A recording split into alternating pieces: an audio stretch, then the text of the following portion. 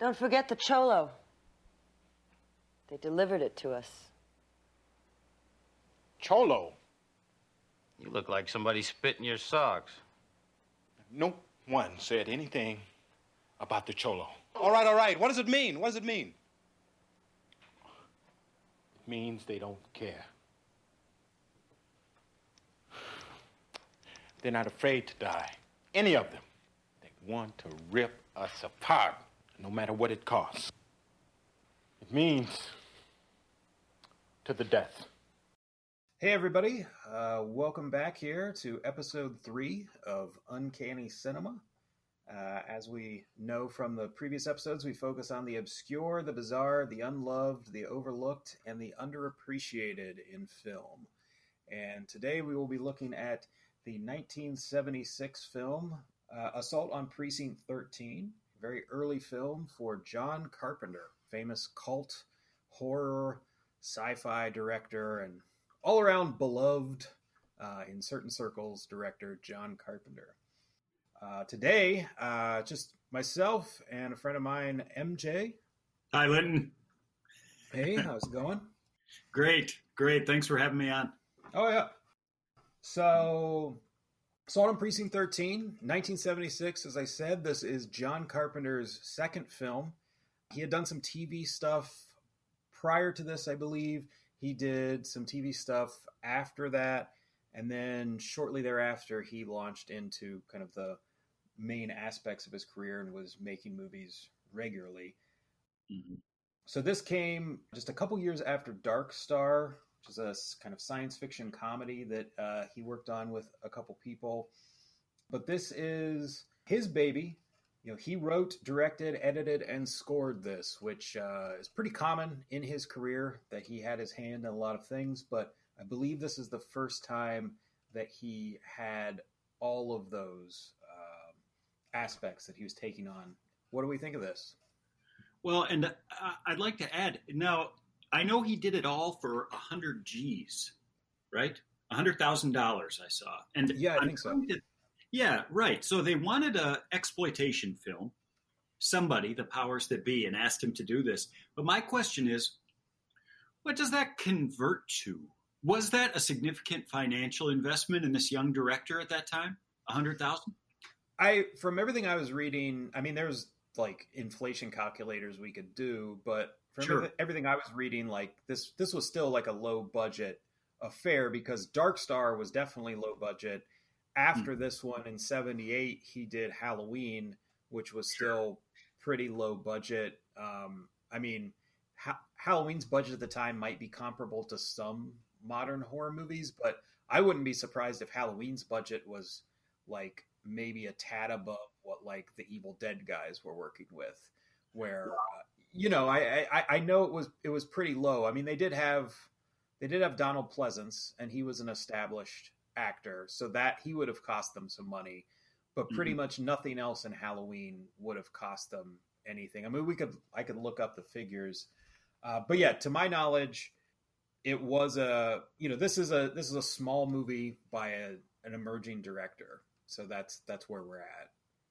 So, I mean, first off with that, and you could say the same about Dark Star and certainly Halloween, is that the interesting thing is how these three films, made for very little money, and we can talk about the specific artistic tenets in Assault on Precinct 13, but just more generally, what's interesting to me is that he made these films. Someone allowed him to do it. He did it for very little money. Like you said, he had his hands in everything. I thought the music was excellent.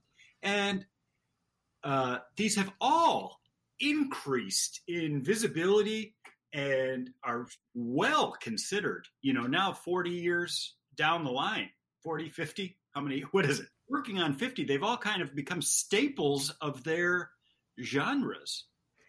Yeah, that's, you had said as we started this, you hadn't seen much Carpenter. I'm just curious which ones, because I think talking about his career makes sense. We could do that a bit before we dig into the film in general, but which ones have you come across? Do you know offhand, or I could rattle titles. Right. No, I've got it here too. So I've seen Precinct 13. I've seen Halloween. I'm aware. I haven't seen Dark Star, but it's up on my Criterion channel, or it just was recently in kind of a sci-fi appreciation thing they did. So that's how I was aware of that. The Fog, The Thing. I think I saw Escape from New York. Big Trouble in Little China is one of the first movies I ever saw in the theater. I was 6. I don't know why they brought me that thing. I think my dad and my uncle brought me Linton. I was 6 years old. I saw that. And I'd like to talk about his relationship to Kurt Russell, too, because it seems like... And then his later work... Now, They Live, I saw a very interesting... They Live, I saw, but then I saw a documentary about They Live, or in which They Live was featured. What the heck was that called? It's the European intellectual who did that, The Pervert's Guide to Cinema or something. Okay. Anyway, and I haven't seen much of his late work after that. Yeah. The Vampires, Ghosts of Mars. I'm not as good on that stuff. Yeah, I mean, I've seen it all. But yeah, most of his later stuff, unfortunately, I mean, there's a significant drop off at a certain point. There are some gems. I would definitely champion certain ones, but yeah, for the most part, he dropped off. It's unfortunate. Although he has been involved in the most recent like Halloween movie they did, and they're doing kind of like a new trilogy with it. He did the music on it, and it's phenomenal. Yes, it is. He's been doing music. He's been releasing albums with his son and the son of one of the Kinks founders. I think Dave Davies' son, because he was sort of like the godfather of the Kinks' son. Somehow there's some kind of connection because they knew each other. But yeah, he's been doing albums lately. So while his movie output hasn't been great in the last 20 or so years, his music stuff has been as good as ever. It's fantastic. But so it sounds like you have seen a good number of the Carpenter things, and you've seen a good number of the really important ones. Sure. And you said The Fog and The Thing were... Yes. Yeah. Let me ask you something. What accounts for that drop off? Because you have a man here that for his first 10 years, and you said, and now I haven't seen the later work, I certainly wouldn't want to disparage it because I love everything I've seen from the guy. But what accounts for the kind of, if you want to call it a drop off, what accounts for that in his later work, in your opinion? Was it financial? Was it personal? What was it? I don't know that it's personal. I've never heard that he had any kind of major crises or anything that's like publicly known. He seems like a pretty chill guy, even now. Like I know he doesn't love the Hollywood system, although what he makes is very much like kind of pulpy Hollywood stuff. Like he doesn't make highbrow dramas or, tiny indie kind of things. Like he loves like horror and science fiction and comic books. Like he's a comic book fan. He plays video games and he's like 70 years old and stuff. So he's very much a Hollywood guy in terms of his sensibilities for like what he enjoys. But I think he's had some bad experiences in Hollywood. So that's affected things. It's probably made him less inclined to, because his last movie I think was like 2011. And then he did a couple TV movies that were like episodes of Masters of Horror. And those actually are some of the best things he's done in a long time. They were pretty solid. One in particular works really well. But yeah, his last movie I remember being just really bad. Like the script was really bad. It was confusing. But this does kind of relate back to you asked me why, what accounts for the drop off. And we were just kind of talking about his place in cinema. And you had earlier mentioned that he has these movies and they get way better regarded later. And that's something that if you look at his career, you see that again and again. I mean, Halloween was well regarded at the time and made money, but I think it was sort of like critics saw it as, well, this is like a good horror popcorn movie. And some critics thought it was trash. But now it's essentially seen as a classic horror film through and through. Like just absolute classic, as much as there can be. The Thing is another great example. When the thing I think is just an utter masterpiece. Like The Thing and Halloween is phenomenal, but The Thing, he had more money. and he had better effects, and you have Kurt Russell at the center of it, and an amazing cast. So The Thing, I would probably lean toward being his best movie, but that's a movie where it came out and it's fantastic, but it doesn't do well. It would be perfectly fitting for this podcast if it hadn't been so well received in years hence. Like now everyone knows The Thing, and if you're interested in horror at all, you've seen The Thing. Right. It's so famous now, but at the time it just kind of like died a quick death at the theater. It wasn't a success. Yeah, it wasn't a success. I'd have to dig into it to know if it went up against challenging stuff or not, like if it box office, but it was not a successful film. But in the years since, it has become, just like Halloween, a complete classic. And I remember reading that The Thing's failure kind of altered his career because he had done Dark Star, which was very small. He did Assault on Precinct 13, which is still like a pretty small movie. He did Halloween, which was small, but he was growing, and then it became a big hit. He did The Fog. He did Escape from New York, and those were, I think, decent hits. And then The Thing was like kind of a major studio, I believe it was Universal, backing him, and this was going to be his breakout. He's going to be a big deal now. So he was going to graduate from being a director who's making some smaller genre movies that some are doing well and some aren't. And he was going to be like, getting assigned big properties type deal. That, I think, was sort of the trajectory and the plan. I think that's where he thought things would be going. And then it just didn't do well. And so then he was still able to make movies, but I think because that was like sort of the make or break one, that affected his career. He still made good stuff past that. So to answer your second question, what happened at the end? I would say his career is pretty solid. It's at least fun through the 80s. They Live is, I think, like 88 and is still really fun. His last really good movie, I would say, is In the Mouth of Madness, which I would encourage you to seek out. It has Sam Neill in a great role, and it's basically an H.P. Lovecraft riff merged with Stephen King. He did that one, I think, like 92. But then he did a number of movies after that where they weren't outright terrible, but you could see that the kind of magic was being lost and it just wasn't connecting as well. He might have been getting bored with stuff. He might have been feeling like he's been kind of shoehorned into, well, you just make these kind of movies. And like the fact that he lost out on making some bigger things.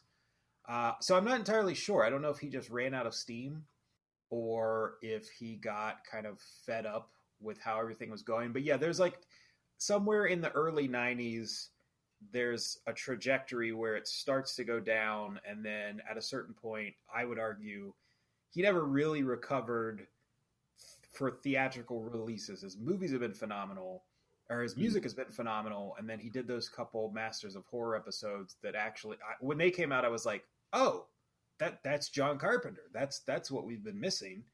But his theatrical ones were kind of getting like, each one was kind of getting worse than the last, which, sucks. So yeah, I that's how I would address his career in total. I'm curious what you might have to say. You're coming to it a little differently. You've watched a number of his movies, but like, is he a director you appreciate or? Well, absolutely. And more so after watching this. To circle back to the point I made earlier, the documentary was The Pervert's Guide to Cinema by Slavoj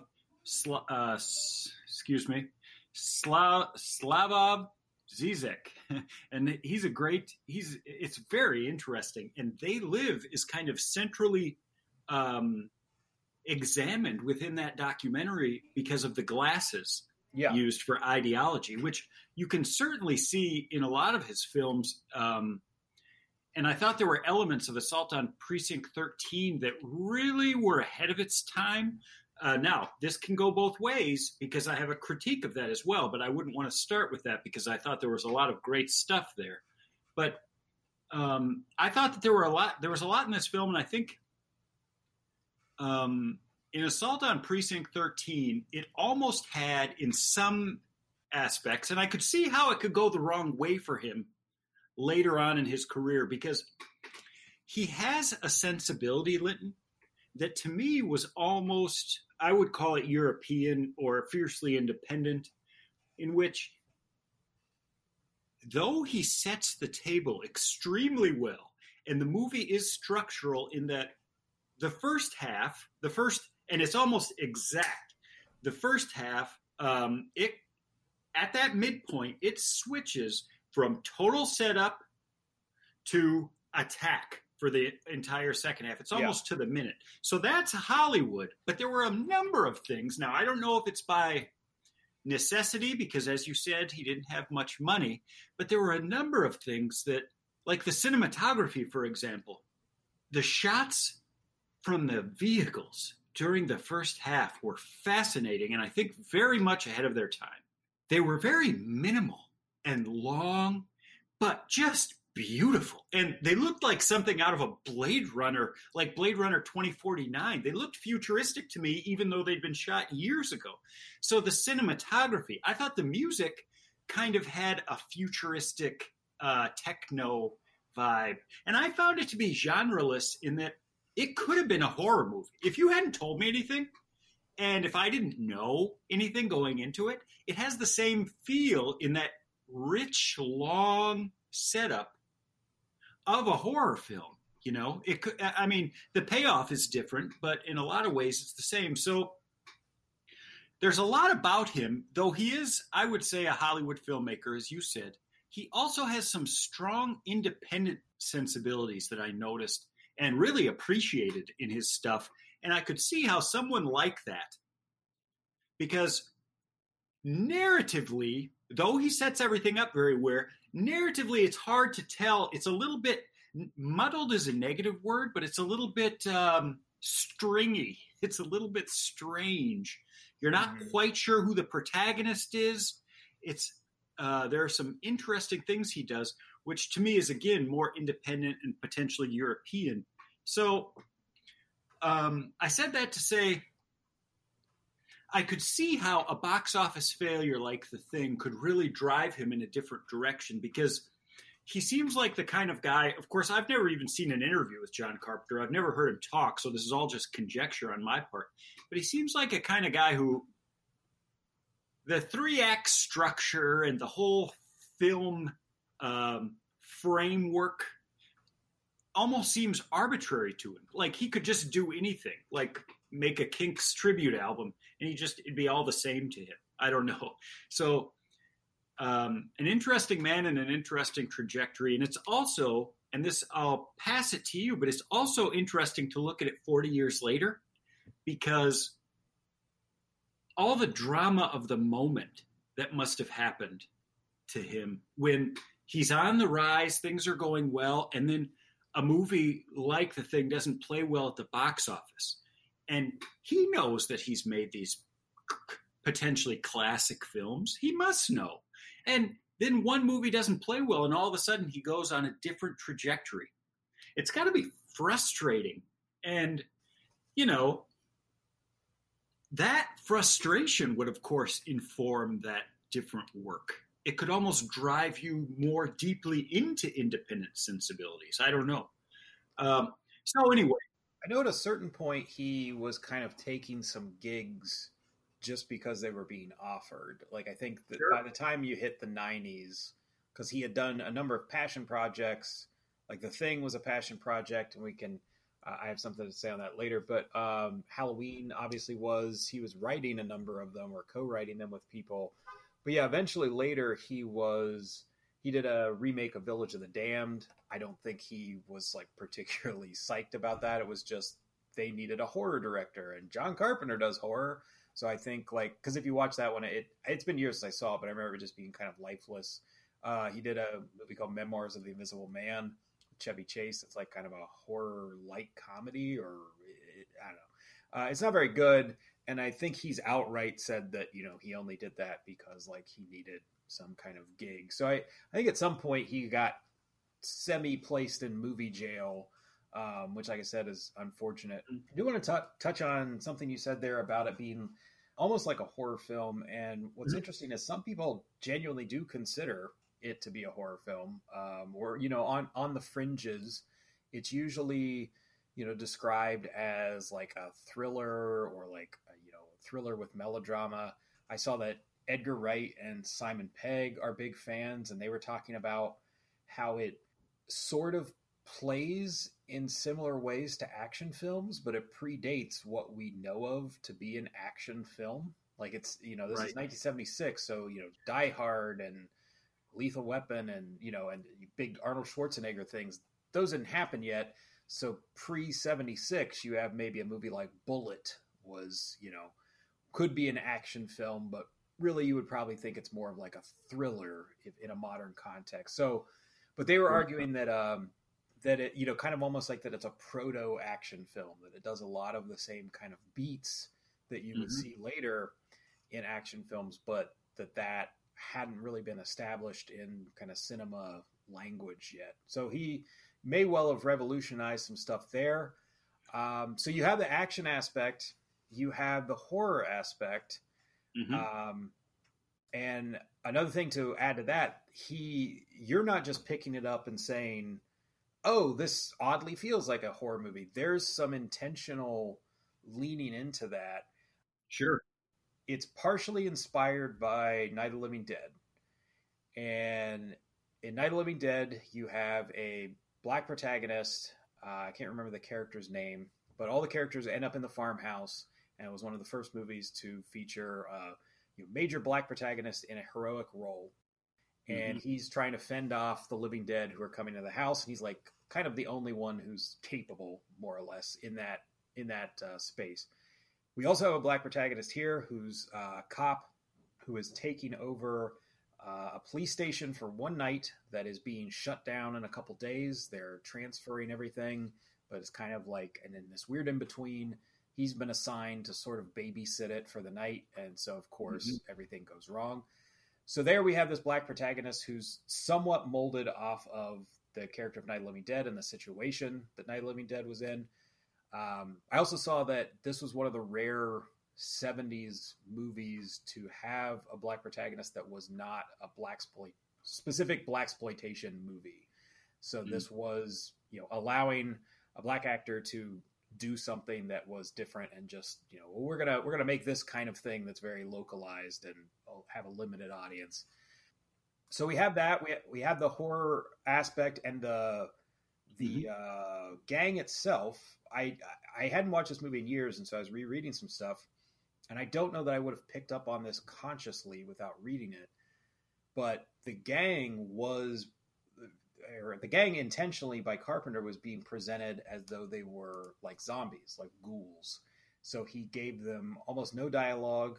They're relentless in their pursuit, and they just kind of stalk from outside. They'll suddenly appear and suddenly disappear. So they're essentially presented as horror movie villains, that there's this type of supernatural element to them. Even though they are, as far as the movie goes, they are people, they are human. Carpenter is kind of playing with the language of film in that they're presented as a near supernatural threat. So you have this horror element, and then you have the element that is also going on that I'm sure you'll have some things to talk about, is it's effectively a Western. So you said it was genreless, and you have some action beats, you've got this horror element, but it's also definitely presented as a Western. It was partially based on Howard Hawks. I believe it's a Rio Bravo, but he's also taking some inspiration from like Rio Lobo and some other, 50s, 60s Westerns. And so, as I understand it, Carpenter really wanted to do a Western, but 1976 is 2 years after Blazing Saddles, and Blazing Saddles is often seen as being the movie and the reason that the Western was killed. The Western they'd been making Westerns since the dawn of cinema. It had been kind of waning by the late 60s, and then Blazing Saddles comes out and is phenomenal and mocks all of the tropes of the genre. And so it made it difficult for Westerns to get made because audiences were both kind of sick of them and they had been made fun of so well in Blazing Saddles. So it wasn't until you hit the early 90s that Westerns were really viable. I mean, they've never been viable to the degree they used to be, but they weren't even close to being viable until like the early 90s again. You'd only get a few. But yeah, so he's largely basing this off of Westerns, one in particular, and it's a movie where these characters are in the police station, multiple characters. They're trying to ward off this incoming gang, and it plays like a siege. So if you transpose this to the Old West, the gang would have presumably been like cattle rustlers, or they would have been Indians, or whatever group would have been the external threat.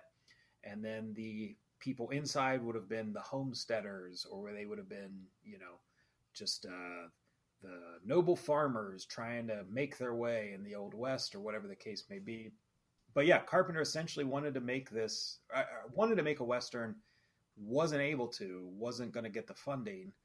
And so the idea came about of, well, if you took the basic beats of a Western and you put it in a modern context, you can do something interesting and different and still get the money.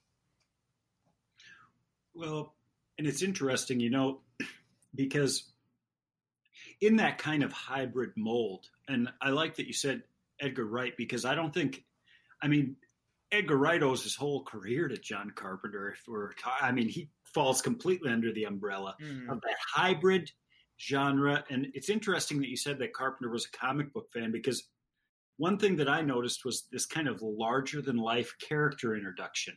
It's almost campy, but not in a bad way. It's so overstated. I mean, Napoleon is the anti-hero, and even Bishop, they're just such strong character names. Ethan Bishop and Napoleon Wilson.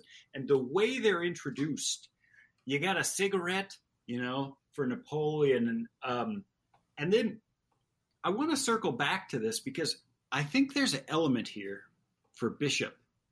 And to me, it's a commentary on racism, because... Oh, I think there's something in there. I'm curious what you picked up on it, because I was taking a couple things from it. Well, he's under siege, to use your word, from all sides. There's this ominous potential conspiracy that's laid out in the first half, right? With the news traveling that he's taken over, someone downtown potentially setting him up, race being an issue, the captain not really introducing himself, and then once the battle starts, the bomb or whatever that they eventually use, he and Napoleon use, being kind of placed in the station house. So there's this, on the one side, you have the police department potentially not supporting him at all and maybe actively working against him.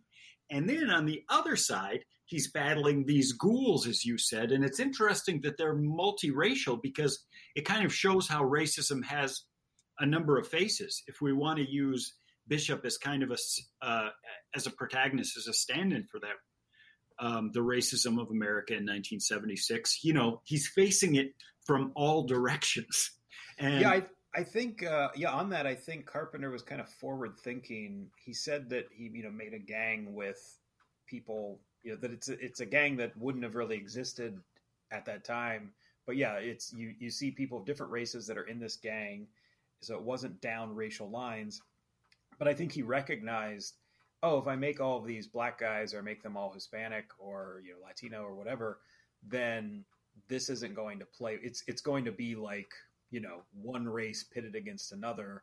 And I don't think he wanted that. I mean, I as I understand it, he's a fairly, forward-thinking liberal guy. So I think, but that's still to his credit. For the time, a lot of directors wouldn't have done that. They would have just made the gang a Latino street gang, Sure. So I think that's an element on the Bishop, who is the cop that comes to kind of babysit the precinct. I did notice, you said the chief of police or the captain for the precinct doesn't come to see him and is kind of hostile when he does see him. He says something about like, oh yeah, somebody's, giving you a real present here downtown. The guy who's under the captain, some kind of sergeant or something that's like an underling, he seems like openly hostile to Bishop, like just has just this scowl on his face the moment he gets there, when really all Bishop is doing is like, oh, I'm just assigned to be here for the night. And Right. there's no reason, like he's not taking anything over. He's not taking anybody's job.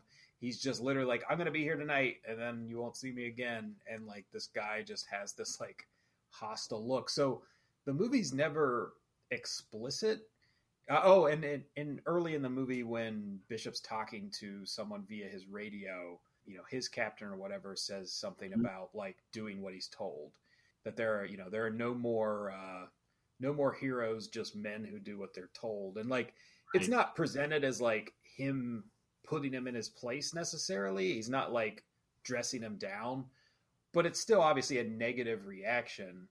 So yeah, I think there's this undercurrent that's happening, and that ties in with, I think, how he and Napoleon operate in the movie. I don't know if you had anything else before I would move on, but on the racism aspect at all.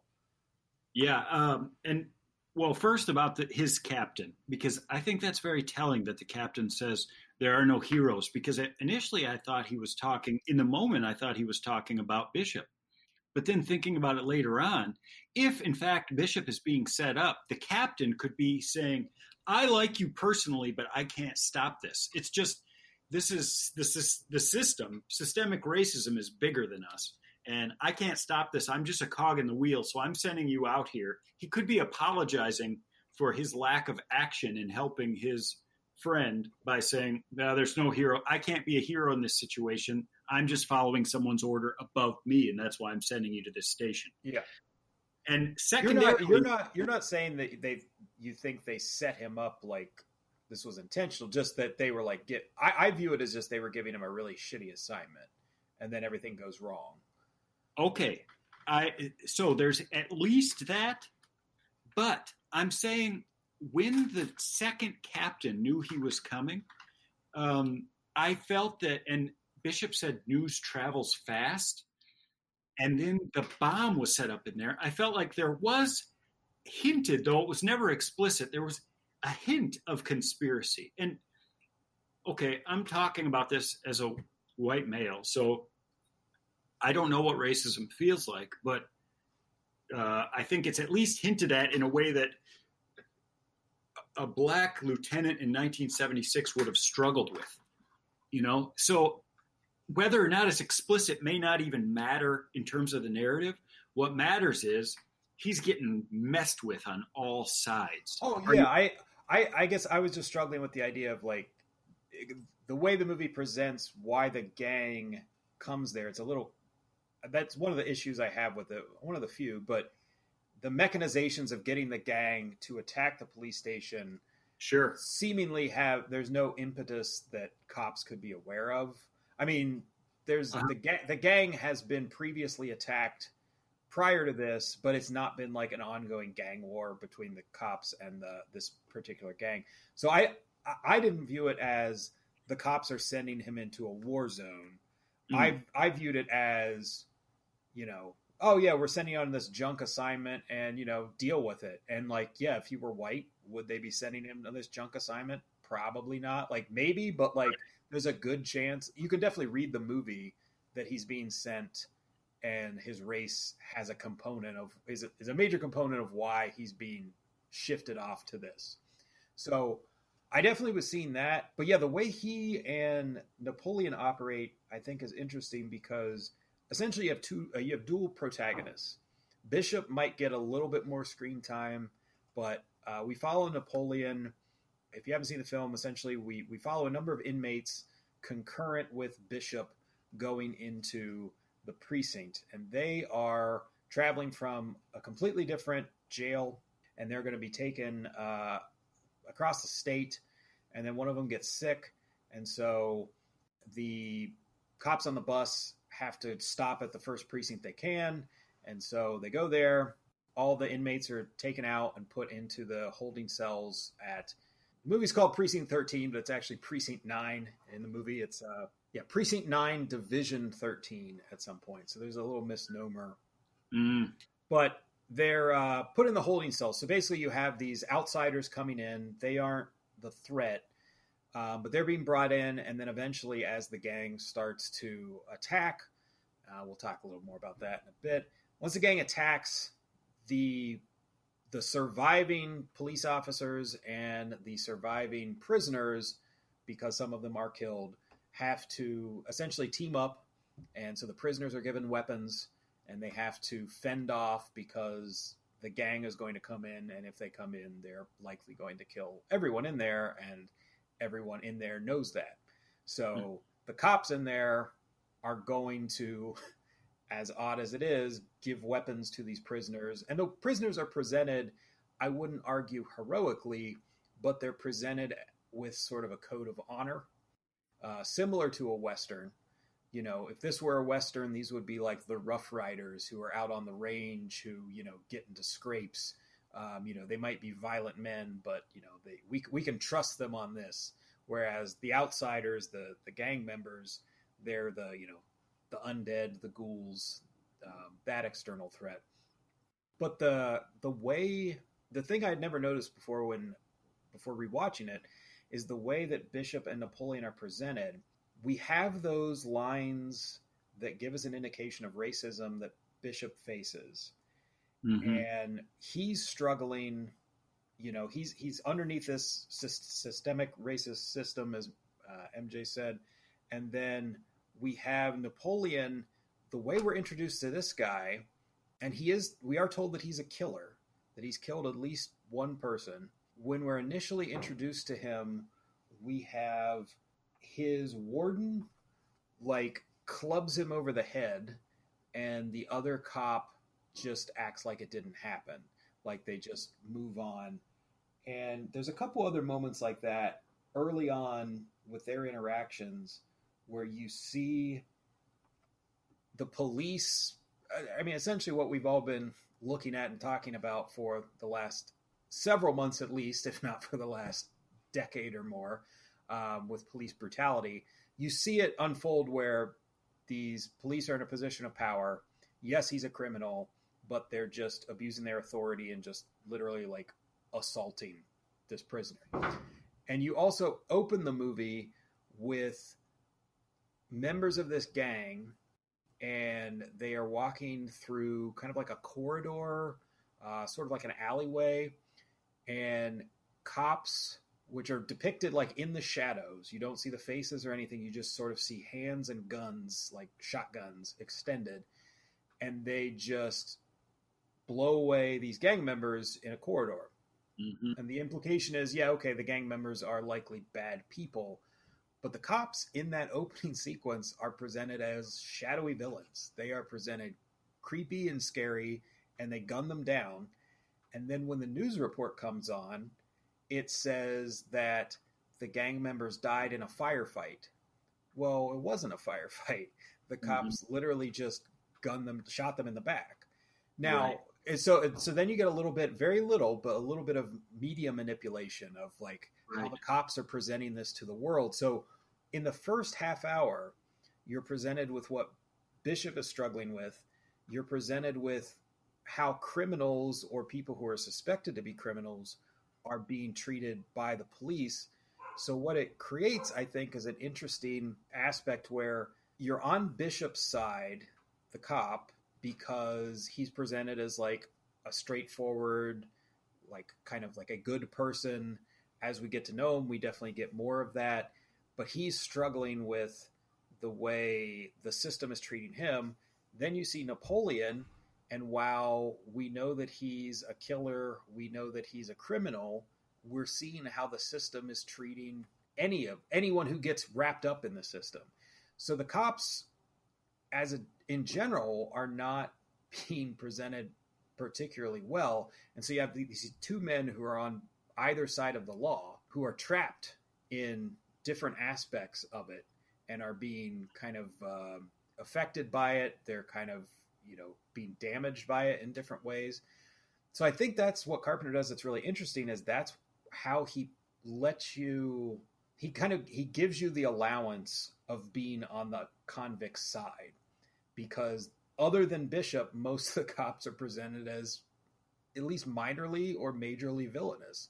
And so that pays off then later once Napoleon gets a gun in his hand and, he starts defending people. At that point, we're okay with it because we know that even if he's a bad man, as far as like moral codes go, he's not, he isn't breaking moral codes. He's, within the bounds of the Western. So that's an aspect that I didn't pick up on, when I watched it 10, 15 years ago, whatever, but it really stuck out this time. Sure. And, I see what you're saying there completely. And I think that is what he was going for, is that dual protagonist. And you have a black officer who's struggling with identity, and then there's a white killer.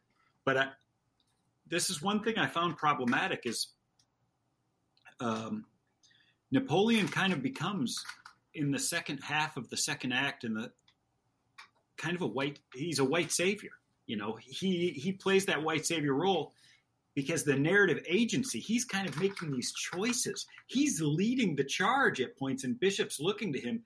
And that did bother me to some extent because it just didn't seem as true as Bishop's identity struggles. Mm-hmm. Napoleon, it all seemed filmic. It all seemed theatrical with Napoleon. The whole thing with the officer, like you said, though that's definitely true, and I liked that bit of media manipulation. I will say that Bishop seemed to me someone who existed in 1976, whereas Napoleon didn't exactly. Now, it's a film, but there's a theatricality that I think plays into, like I said, that white savior that always needs to come in. There always needs to be a white male saving the day, and Napoleon's leading the charge. And that pissed me off a little bit, though I don't know if I had the right to be frustrated. And I'll say there's one thing that I thought about this, Linton, and I don't know if I'm right about this. I'm just running my mouth. But where I really saw this is Lee. And Lee is a very interesting character in terms of agency. At the beginning, and one of the only initial moments we have, especially in the first half. This is the main secretary. Yes. There's two female secretaries, but one has much more prominence than the other. Right. So Lee and Bishop have that beautiful moment over coffee, and it's such a relieving and nice moment because they're kind to each other, which really stands out in this film. But then Lee turns out to be a real badass. Now, what was interesting to me, and what goes back to this dual protagonist, is that Lee seems to really like Bishop until Napoleon shows up, and they've got something, and then Lee all of a sudden wants Napoleon, and this goes all the way through to the end when Napoleon says there's two things you never walk away from. Yeah. And the second one is definitely, he doesn't say it, it's not explicit, but it's love. He's talking about he may love Lee, and she's into it too, and she has this whole long gaze with him. So I think that narratively, now, this was made in 1976. I give Carpenter credit, but I will say what did irk me is I think Bishop's agency was taken away, and that showed up in the two. And I think Napoleon got to make a few too many choices in that second half, and Lee just dropped him when they had that beautiful setup for those two to start a romance. As soon as this bad boy Napoleon shows up and asks for a smoke, she's all up in his business. Well, and Lee is very good with a gun. I think that there's an element too that maybe, and I don't know, again, I'm not a woman, but I think that she was given a lot of agency, and Carpenter should maybe get some credit for that too, because Lee was pretty impressive. She was killing some mofos too. They said, so this is, like I said, based on some Howard Hawks movies that Carpenter is a huge fan of. And I mentioned this earlier, I wanted to bring this up. This isn't the only time that Carpenter would look to Hawks as inspiration, because Howard Hawks made the original Thing from Another World. And then Carpenter loved that movie. It's on TV in the original Halloween. Like, some of the kids are watching it. And then Carpenter obviously went on to remake it with The Thing. I would argue he did it much better. But the original Thing from Another World, it's interesting. It's worthwhile. So from what I understand, though, the Lee character is based on a lot of Howard Hawks' women, the way he would present women in his films as, being kind of like tough as nails and able to get in the thick of things as well. So yeah, I think she's a solid character. A couple points you brought up. The white savior thing, I wasn't picking up on that. I mean, I feel they're pretty even.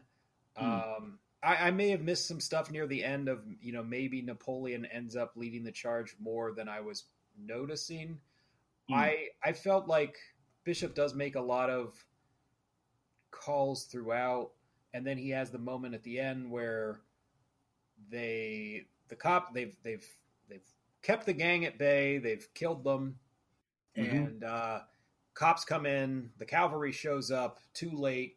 It doesn't matter because everything's already over, and they want to slap the cuffs on Napoleon, and Bishop gets angry because he's just like gone through. He's been in the trenches with Napoleon essentially, and so he wants to go like outside with him, and kind of like so he gets credit that Napoleon gets credit for what he's done.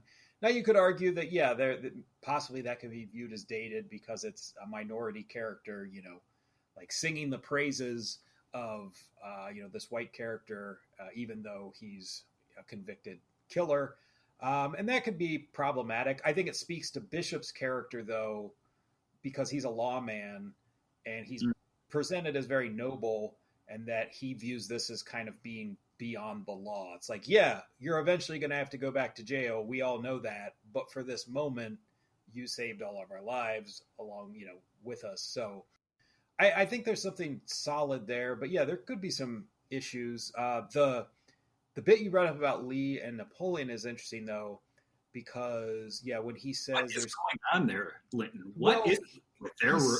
There were really only two big problems I had with the movie, and that was one of them. And it was they like share a smoke, they're talking, it's near the end, and he says there's only only two things you don't turn your back on, right? And right. What's the first one he says?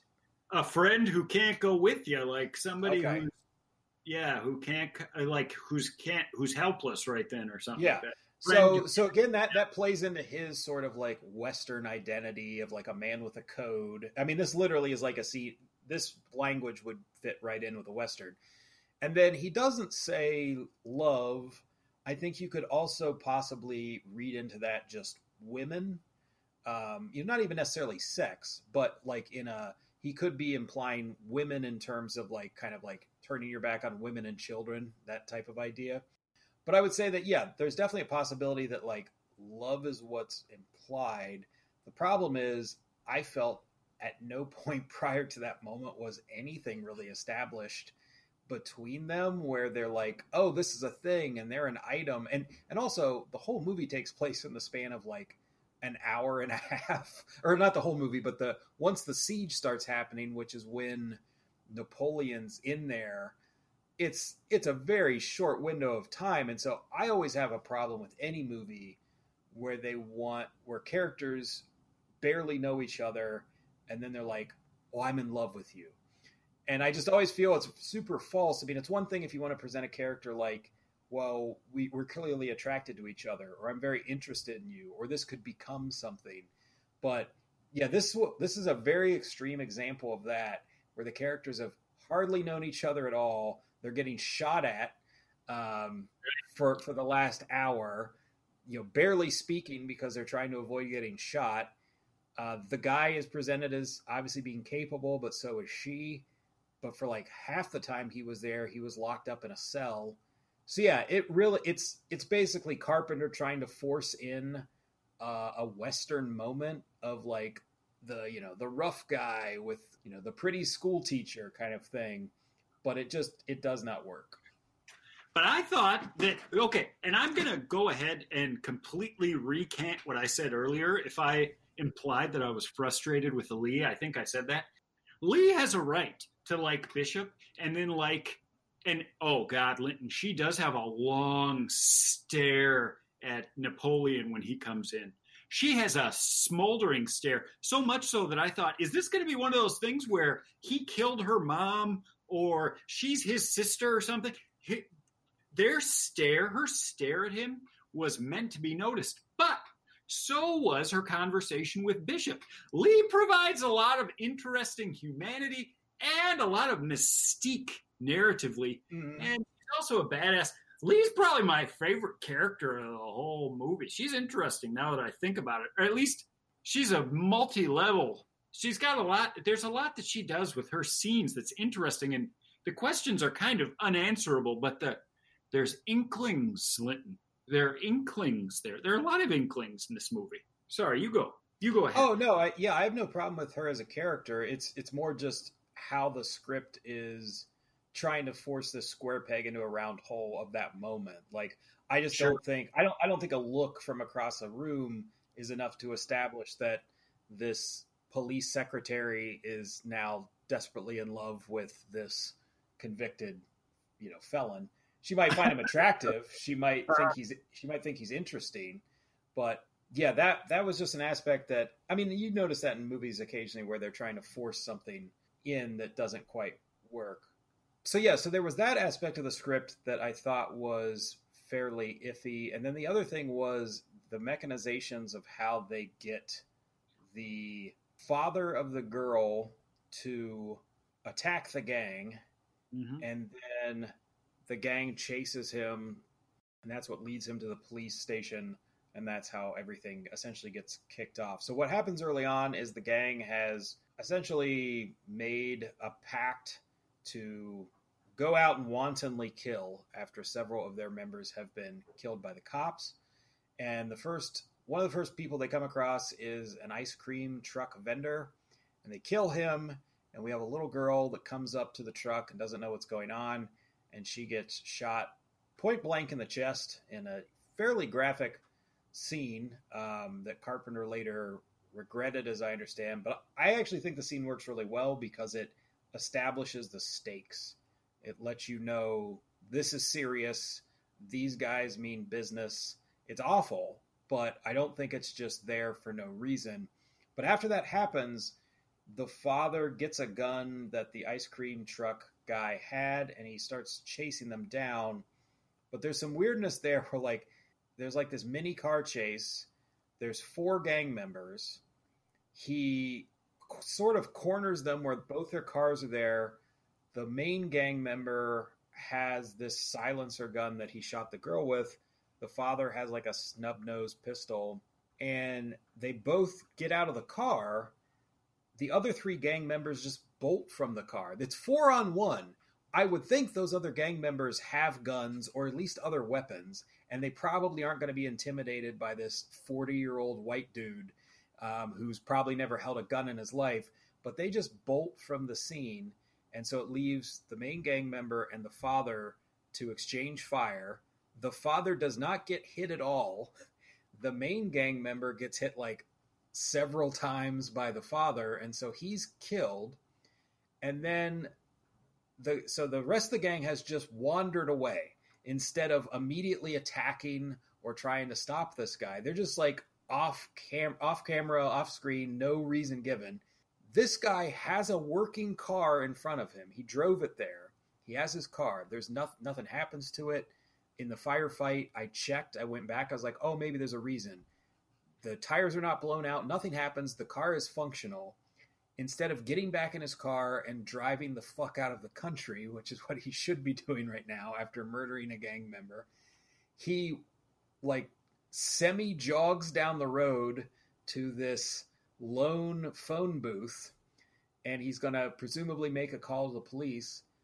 Then the gang members who decided to just go have a smoke, we see them walk over to the dead gang member, look down at his body in this very dramatic, oh, he's dead.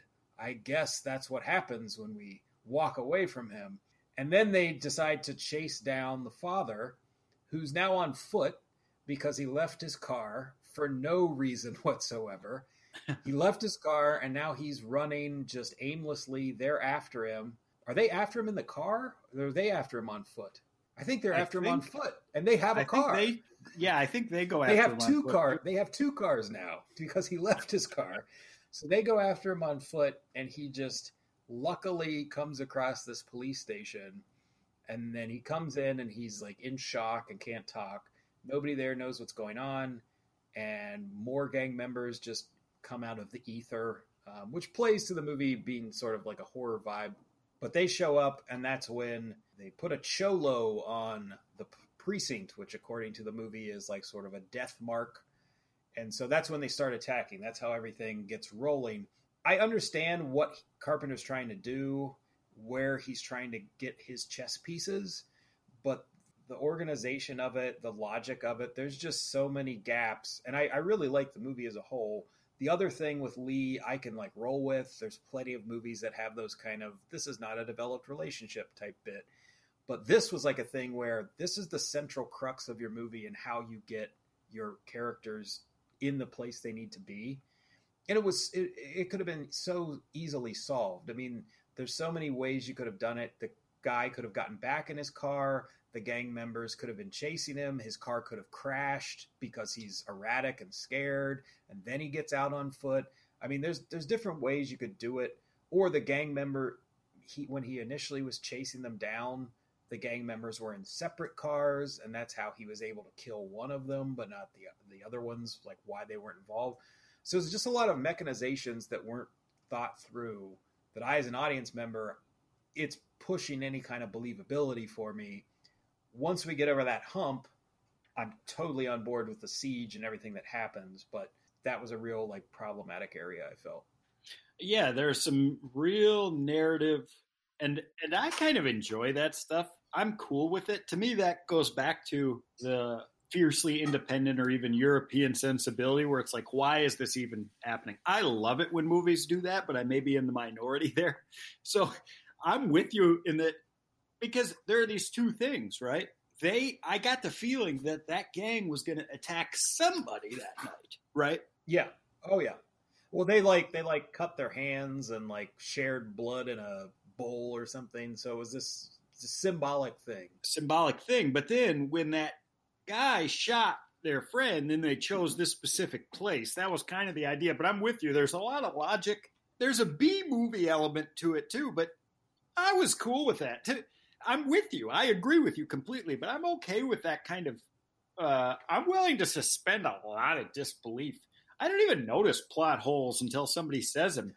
I just kind of willingly accept. It's funny because I've spent the whole time kind of bitching about, where the narrative agency is, and which, I mean, is probably ridiculous for some people that I would do that anyway. There's no video here, but as a balding, straightish white male, I'm probably not the one. But again, I don't know if we could talk about that movie without discussing that stuff because it's so deeply on the forefront. I think it's definitely intentional. Like it's 1976, so it's not going to be 2020 sensibilities. But sure. I think it was trying to be progressive in its day. It might have had some issues. But then, okay, so there's a matching that happens if you remember like what you're saying and how you're saying it. And the narrative structure then, the structure of the narrative could be battling the patriarchy somehow, but I don't know exactly how. Like that guy killing the guy who's killed his daughter and then going into that catatonic state. I don't know who he represents. If he's just middle class, he's going to pick up his mom and like trying to convince her to live with them. And then all of a sudden he can't speak. I mean, for the rest of the movie, I don't know.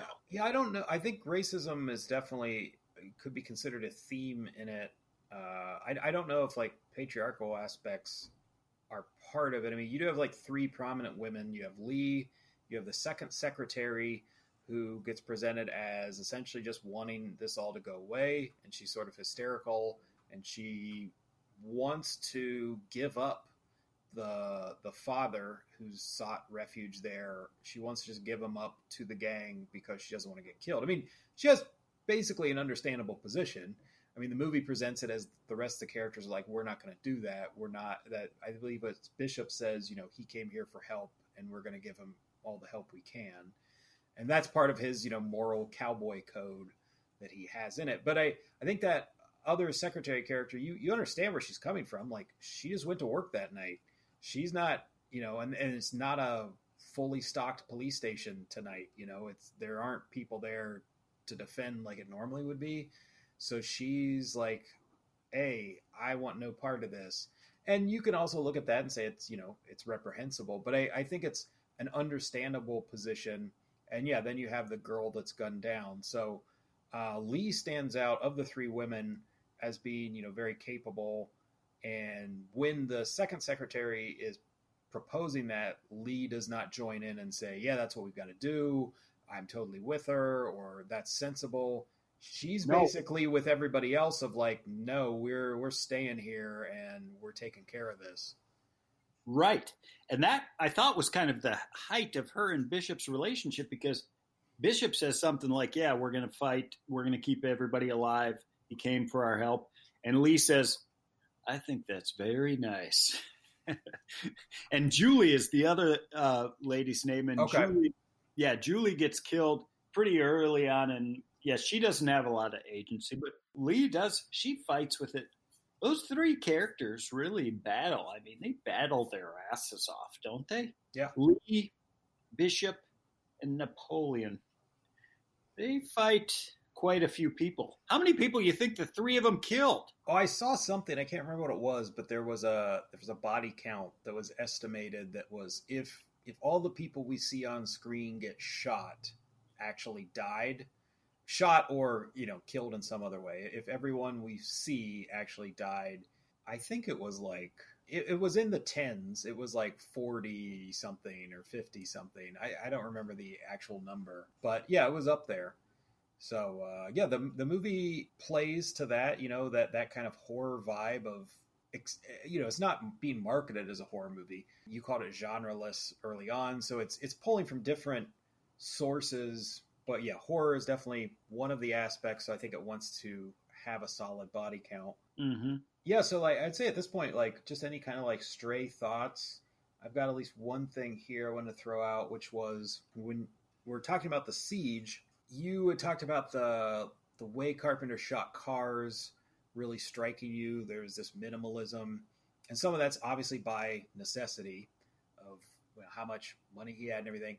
Another part I thought, which was incredibly effective, also born out of necessity, I'm sure, is when the siege takes place, when it initially happens, and the cops and everyone else who are in there, they don't really know what's happening yet. One cop has been shot and killed who went outside. He didn't know what was happening. He was shot by a sniper. Some more shots are fired at Bishop. He escapes. They have an idea that something's going down, but they don't know how bad it is yet. And then the gang unloads on the precinct in total. There's just dozens and dozens of gunshots. And the sequence plays out for probably a solid 2 minutes. Mm-hmm. And what happens is all the characters are ducking down, getting underneath tables and that kind of stuff. But Carpenter, other than the characters ducking down, Carpenter focuses the camera on a bunch of windows in different areas of the precinct and then certain interior spaces. And you just see stuff start breaking and exploding from the unseen bullets. So you just see windows just pockmarked, and eventually glass starts shattering. And it just happens again and again and again. And then you see papers on a desk just explode from some kind of squib thing that they did, some kind of cheap thing that they're able to make it look like the bullet actually blew something up. And he just does probably 50, 60 of these in a row. Mm-hmm. And it really it's effective in its simplicity. It's very Hitchcockian almost in, we don't need to see bullets ripping through bodies to establish this. We're just seeing the effects, and we know if they're standing up at any point, they're done for. And so really, just like the scene with the girl getting shot, it's there for a reason. It sets the stage. It shows the stakes. I guess the only issue I would have with it is all the gang members do it once, and then after that, they just seem to forget that they could do it again. Or maybe they're out of bullets. I don't know. It's left kind of vague. Because after that, a lot of the interior characters are up and walking around again. But initially, there's just this barrage of gunfire. And the way Carpenter frames it is incredibly effective. Yeah, absolutely. And there are a lot of examples. I would have to watch it a second time, but there are a ton of examples in this film of how elegant that minimalism, and I like that you said Hitchcockian, that kind of minimalism can be, that kind of the hint, the hint. He does a lot with a little all over this film. And I want to say, too, in terms of stray thoughts, I think Tony Burton plays Wells, and he did a great job. And then they just sent him out to die. If I were Wells, I just would have ran away in that sewer, man, because you know that he's going to get screwed if he gets out. Yeah, he gets out, like he to a degree. But there's a moment, the way that plays, for if you haven't seen the movie, is, essentially they're trying to escape. They're cut off from the phones have been cut, and everyone with the police assume that everything is going fine because this is like last night at this police precinct, so they're just ignoring it. The phones have been cut. They have no contact with the outside world. So one of the convicts is sent out because he can hotwire a car to try to get to help. And it's implied that he'll probably flee the country shortly after getting to a payphone or something. But yeah, he makes it to the car. He survives. He hotwires it. He goes. And this is a moment where I feel the more movie is playing on horror movie tropes, then one of them is in the backseat. And weirdly in the backseat. Like he pops up, and does he stab him or strangle him? How does he? Shoots him. Okay, shoots him. So he comes with out. A long rifle, Litton. A long rifle. So it's very similar to a scene that ends up being in Halloween when Michael Myers kills the same actress who's what was the second secretary's name? When you say second, you mean Julie? Julie. So that actress ended up being cast in Carpenter's Halloween as one of the other babysitters, and she gets killed in a car in a very similar kind of sequence where Michael Myers is in the backseat of a car and pops up, and he does strangle that one. So I couldn't remember how Carpenter presented this one, but yeah, it's presented in a very horror movie kind of vibe. And it's also like an odd thing because if you think about, I'm totally fine with it, but it's odd because you think about it where that gang member must have just been sitting in that car for the last couple hours. Like, if they get to this car, I'm going to be ready.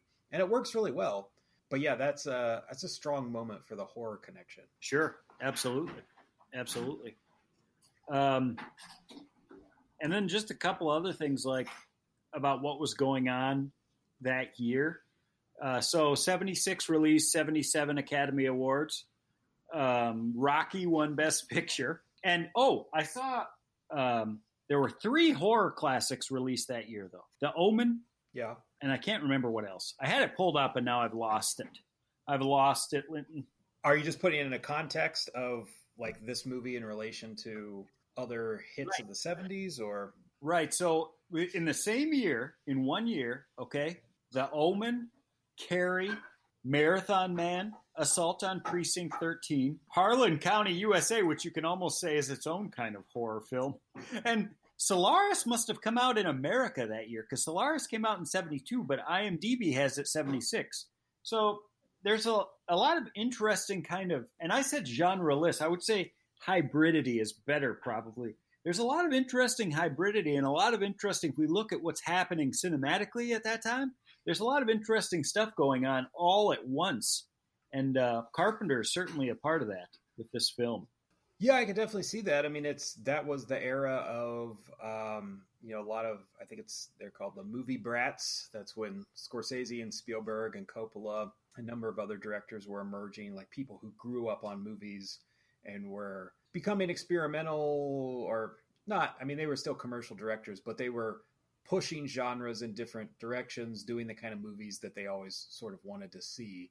So Carpenter's not lumped in with those guys particularly, but yeah, he's definitely of the same era. So I could see there'd be some similar sensibilities going on at the time that starts emerging. Sure. So to wrap up, any closing thoughts, and would you recommend Assault on Precinct 13? Yeah, I definitely recommend it to see what was going on at the time. And I think just cinematically what was happening then. And I think Carpenter predates a lot of stuff. A lot of that, I think Edgar Wright was an interesting example because a lot of that kind of larger than life action stuff, action comedy kind of stuff was there. That's interesting. And I think it's definitely worth watching. I certainly enjoyed it. I only watched it because of this podcast, but I really enjoyed it. So I would definitely recommend it just for that. Well, I'm right there with MJ. This is a really good early film for a director. I mean, you come across certain directors' careers, and sometimes their early work has the kind of roughness that's interesting. You can see where they're going to go. They might not be their best films, but like the early elements are there. One that comes to mind, Christopher Nolan's first movie was Following, and that has a lot of elements that he would later kind of double down on and arguably do better in bigger films. But you start to see those kind of qualities, and you see how a director can develop where things could go in a strong and positive direction. So this is after Dark Star, which I was never a big fan of, but it's admittedly been years since I saw it. But this is probably the first thing that Carpenter did where you really see, okay, this is where John Carpenter could go, because you definitely can see a connection with this, and there's ties to Halloween and the way things are presented. Escape from New York, there's similarities. There's aspects with They Live you could draw back to this. So even The Thing, where you have an external threat and a small group of characters that are bound together to keep that external threat at bay. So yeah, there's a lot of echoes in Carpenter's later offerings that you can see the early beginnings of that in Assault on Precinct 13. So it's definitely worth your while. It's not perfect. There's some roughness, but that's what you would have to expect from a very early entry in someone's filmography. But it holds up. It's now considered, kind of a classic of its type for like a low budget action film. It's very well regarded, was very well regarded in Europe and particularly England. And they loved that it was sort of played like a modern Western, but its original reception in the United States was relatively cold, but it has been reassessed as the years have gone on. Can I say one more thing about it? You sure can. Is it totally cool? Yeah, and I think I'm glad that it's been reassessed. I'll say, because I was looking at the top 30 films of 1976 and just thinking about it, only one of these top 30 IMDb films in 1976 was directed by a woman. Okay. Do you know which one it was? 1976, directed by a woman. I mean, there aren't very many female directors now, let alone 1976. So off the top of my head, I can't. Okay, and it's a documentary, and it's a classic. Harlan County, USA. Okay. Barbara Koppel. It's a brilliant film about the coal miners battling, which actually has a lot of interesting similarities to this film. There are some interesting connections, though that'd be a discussion for another time. But I was just looking at this, because obviously this film got us thinking about representation. It was the only film it was the only film that I found in IMDb's top 30 that year that was directed by a woman. I could be missing. I just glanced through this. And then there are some interesting Clint Eastwood's. The Outlaw Josie Wales was that year. Hitchcock's last film as a director, I believe, Family Plot. In fact, I'm pretty sure that was his last film was that year. So a lot of interesting things happening. This was, what do they call that? The golden period? What's it called, Linton, of Hollywood? This portion of the 70s? Hollywood Renaissance, I think. I'm just not sure. Yeah, it's absolutely true in looking at this year. So I'm glad that Carpenter is, though he may not have been at that time, now definitely considered a part of that, and he certainly deserves to be. Yeah, and going back to what we were talking about early on, that, his career in general, I mean, the latter part of his career, like I said, has been kind of unfortunate, but large portions of his filmography have been reassessed, many of them considered utter classics. And it is, on a positive note for him, his music career has been phenomenal. Him branching into that has worked really well for him. And that's something I didn't mean to mention early on that I lost track of, that not only is the score really good, as we discussed, it's up there with some of his solid work in other films, that he wrote it in only 3 days. So he cranked it out, and he said that he was working because like it's all synthesizer stuff, and the technology at the time was really low level, so he would have to like record like one sound, and it would take forever, and he was doing this piecemeal. And like later when he was like working on other films, and I don't know if Halloween, what point he would have crossed into better technology and things, it became much easier for him. But yeah, he did comment that it was just a real struggle.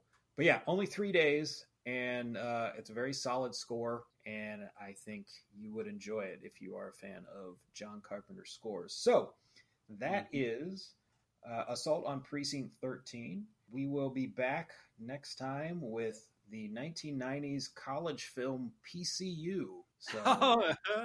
So join us for that. I will have a new roundtable of guests, and we will be looking at PCU. See you then.